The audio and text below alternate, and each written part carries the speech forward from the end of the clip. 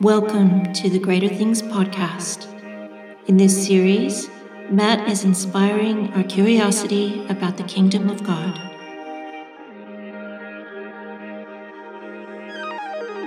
Okay, well today I'm here once again with my very good friend in Kerri-Ann. She goes by KA to all of those people close to her. Yes. And just for argument's sake, we're just going to go with KA today. How's that? Yep, I'm in. That's good. Well, this is the second episode I've done with KA, and if you haven't caught up with who Kerri-Ann is yet, I might just get her to do just a quick introduction as to who is Kerri-Ann. Oh, okay. Who is Kerri-Ann? Well, I live in beautiful Bargara, which is on this up the coast in Queensland in Australia. So we're in a beautiful little coastal town. I have 3 of my amazing children still at home, and my 4th, my eldest, is living in America at the moment with his beautiful wife, studying at the Bethel School of Supernatural Ministry. I am a loving mum. I really am. I'm a mum, and I love being a mum. And I'm also a prophetic artist, an author, a kingdom thought technician, kingdom living mentor, amongst other amazing things. I am also a lover of God and just absolutely love hanging out with spirit-filled people. What a great introduction of yourself. That was awesome. There's a lot of things I love even listening into that introduction. I think if anyone listened to our first podcast, it was very much around the kingdom of God and what that means to us and some of the things that we've seen shifting from where we've been. And for both you and I, in somewhat of a religious conversation to something less or not even at all. Yes, amen. But every now and then that religious thinking does filter back into our systems. And for so many Christians, KA, we want to live in the fullness or the freedom. Like that's Galatians 5:1, you are free, so stay free.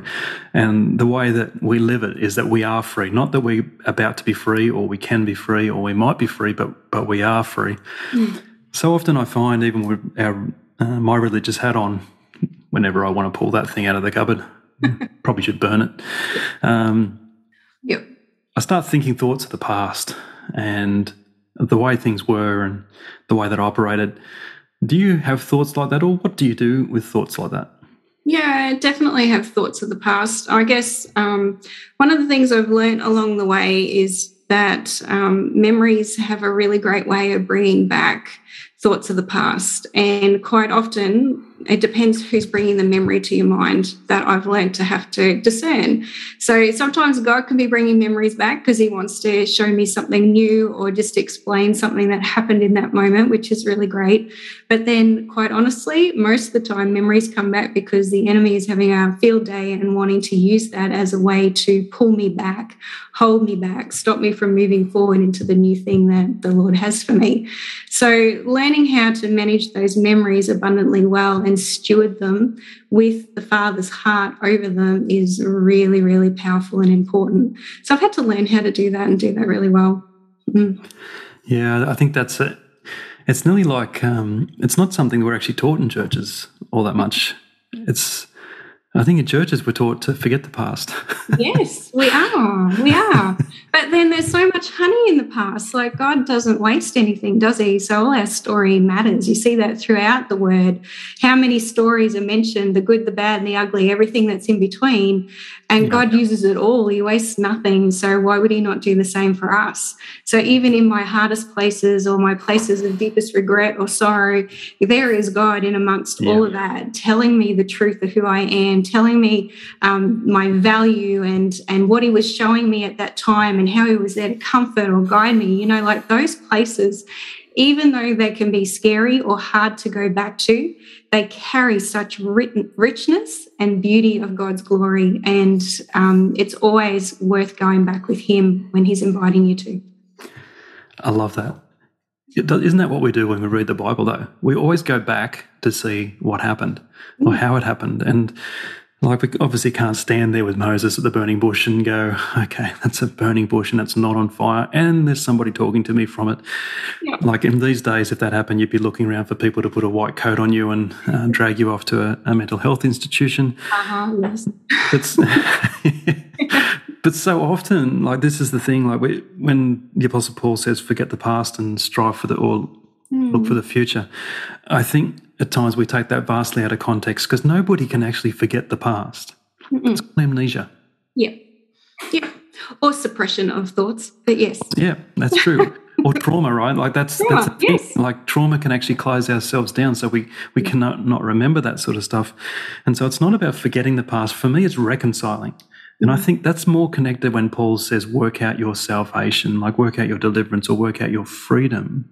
And I think that happens when we're doing that personally as well. Yeah, I like that. And I think that's really powerful and important to remember, because like I look at my life and how the Lord has taken me back to places like, for example, when my marriage broke down and walked out divorce, that was a very painful, traumatic season for me. But now I stand in a place where I go, that was my place of victory.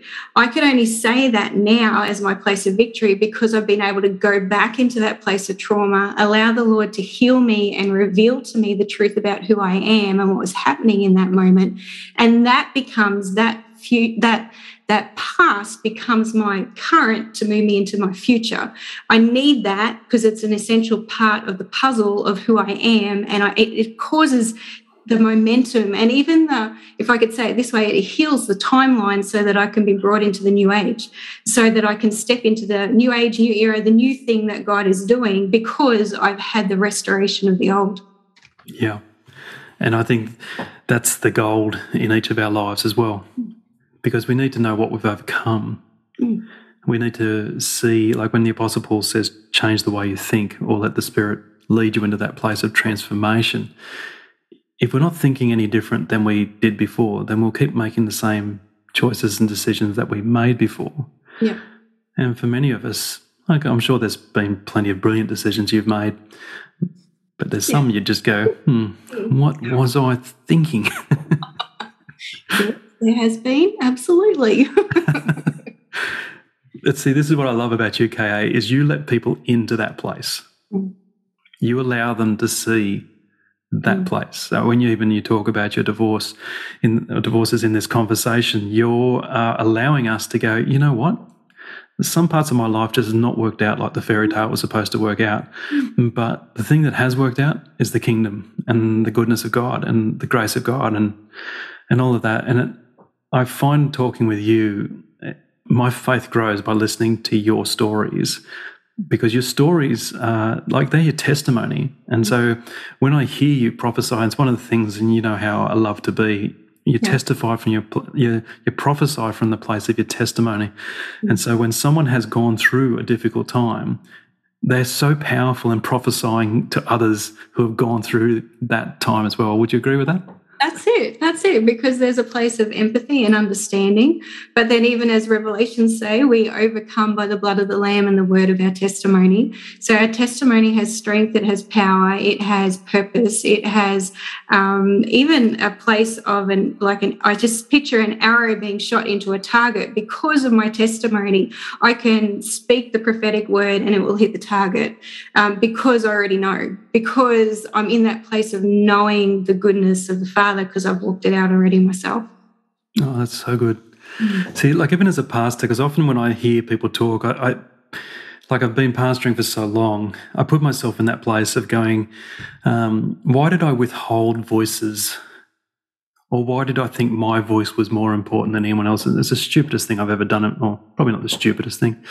Probably think a few other things. But to withhold a voice like yours, like it's just crazy talk. Yeah. So I wonder how many people are hidden in churches that have got these extraordinary stories of what God has done. But where do they share them? Like, where do people hear these things? Like, how do they engage with these things? And I often wonder where the churches are even set up to do that sort of stuff. Wow. Yeah, I would chime in on that and say, no, they're not. But that's because that's the old world system. That's the way it's been always operating. And we don't we haven't seen it before because the veil hadn't been lifted until recently to understand the fullness of the value of the kingdom in each and every person. Like that's jumping into Ephesians as well to see the fullness of the inheritance of Jesus in the saints. I know that I only had that revelation probably 5 or 6 years back, where I just read that scripture and it just was like, oh my gosh, I have never seen that before. Why have I never seen that before? Because it's not been modeled. It was not around me. It's not something I ever experienced. But because I was seeking, I was asking, I was knocking on the door with the Lord going, show me something new. That's what he showed me. And it changed. It was like this revelatory moment that had substance to it. There was the glory of God. There it was being revealed in that scripture. All of a sudden, I realized why I'm on the planet, because this is something that like you, Matt, and myself, we're called to do, to pull out the treasure and the beautiful brilliance in others, because they have a voice and they need to be heard. They need to be seen. And that's the glorious inheritance of the saints. Yeah. And it's right here on the planet. It's like it's hidden in plain sight, that phrase that we often use. It's just that sort of conversation, I think, that is lost at times in communities because, again, like you say, we've just built communities around a platform rather than built them around a relationship. And for me, like it's cool when you preach to a lot of people. Like it's like, I don't know, it's cool to do it. But the value I gain is by sitting with people. And it's not a selfish thing because there's a cross-flow of information, there's a cross-flow of identity. But when you're sitting with someone who actually wants to see you, and like, you know how Jesus said, don't judge by what you see, look beneath the surface. That verse for me, it was nearly like an awakening aha moment when I read it, like, because it's just Jesus going, did you not see what I did 2,000 years ago? Like, he created a revolution, like whichever way you want to put it. Like, people are going, you want to do what? And there's Jesus, like he's present. He's looking. The woman who fights her way through the crowd and to reach out. He's not willing just to go, yeah, that's cool, she's healed. He wants to restore her into community. And I see this operating in Jesus, and I wonder at times, even when I was pastoring, where I got lost in that conversation. And again, it's not about crying over spilt milk anymore. You can't do that. But what you and I have the ability to do is to bring a place of, revolution or restoration into the kingdom of God by simply being present. Yeah, absolutely. Like that in itself. Mic drop. Okay, there we go. Done. Yeah. Being present. Being present, being seen, seeing and being seen, being heard and being a voice, being all of that all together, one-on-one or a couple of people together, like all that. Yeah, absolutely. My goodness, how powerful is that? It's powerful and it's also simple. Yeah. I think simplicity is avoided at times. Yes. Because we seem to think that things have to be complicated. Mm-hmm. We do, but it isn't that hard. It's not that hard, and again, I wonder if that's part of the problem too. Yeah. If we made it really hard for people to work hard out, they would feel like they've achieved something, and Jesus is like, no, just being you is what I've created you to be. Yep. Yep. Beautiful. But like you say, we have this tendency to overcomplicate it or create it to be more than that. And I think that's the culture that we've grown up in.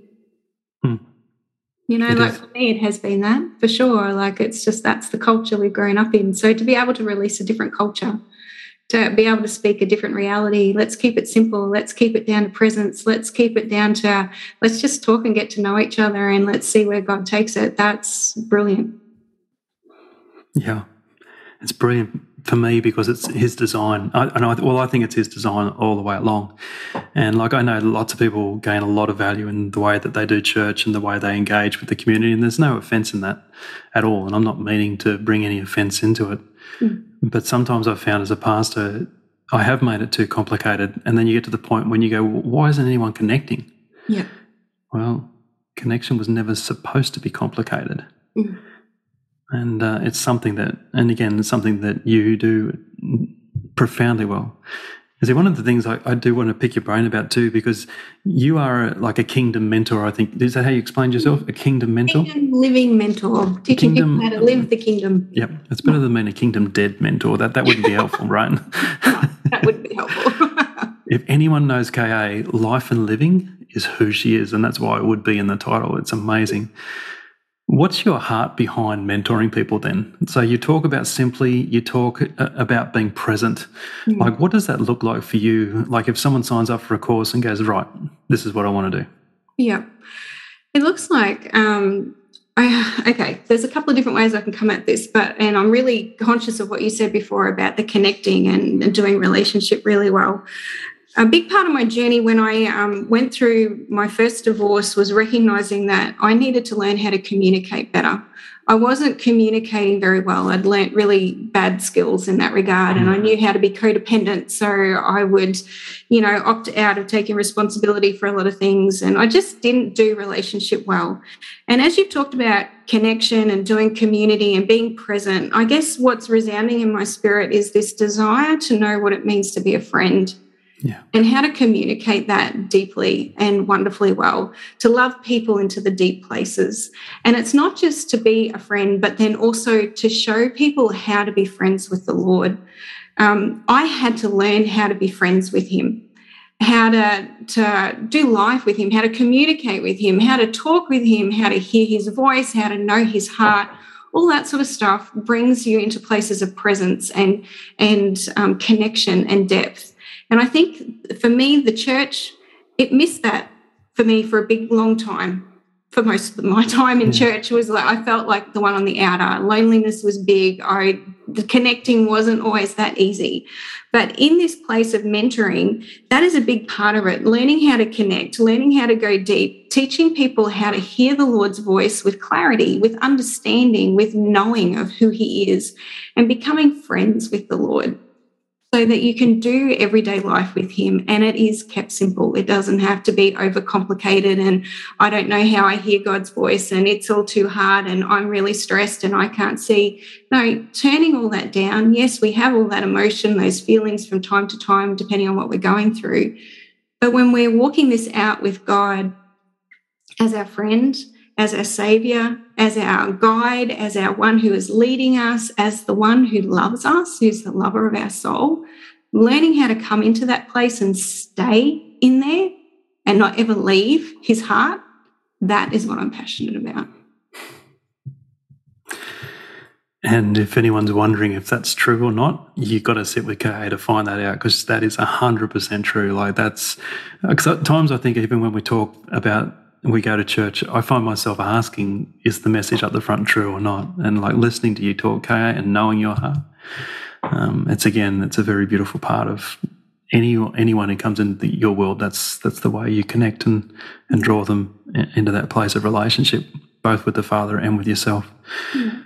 And so these are the sorts of things that the kingdom of God, I think, is the new, is that the Father is looking, and I guess in biblical language, they say it's the remnant, it's the few that get this and understand this. And it's not to have pride that we're the few. It's not at all. Mm. It's just the ones that have gone, you know what, this thing called religion, it's just not working for me. Like, it's not about doing something so I get God's favour, or doing something so I feel like I've done something for the week or the day or the month or the year or whatever it is.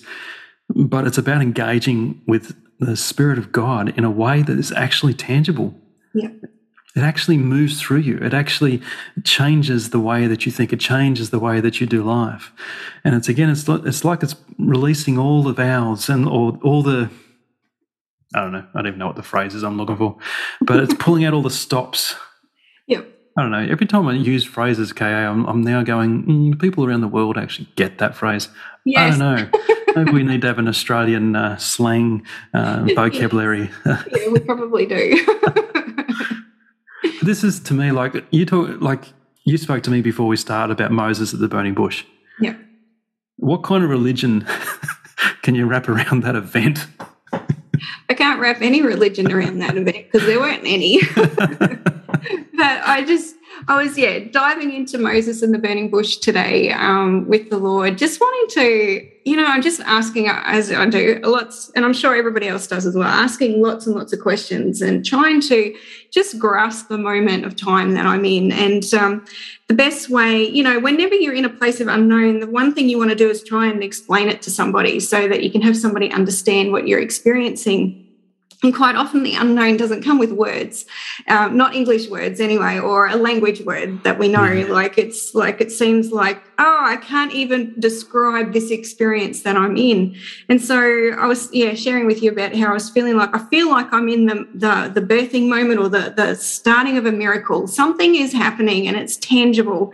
And it caused me to think of Moses and the burning bush. And I was just looking at that scripture. So when the Lord saw that he had turned aside to look, God called to him from the midst of the bush and said, Moses, Moses.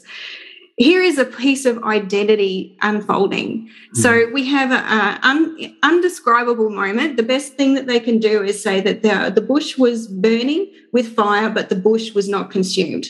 But there is a fire that's happening in a bush. It should be consumed, but it's not. So here we have this moment that something beyond natural limits, like naturally speaking, a bush that's burning should be consumed, but it's not. Yeah. So it's beyond natural limits and understandings.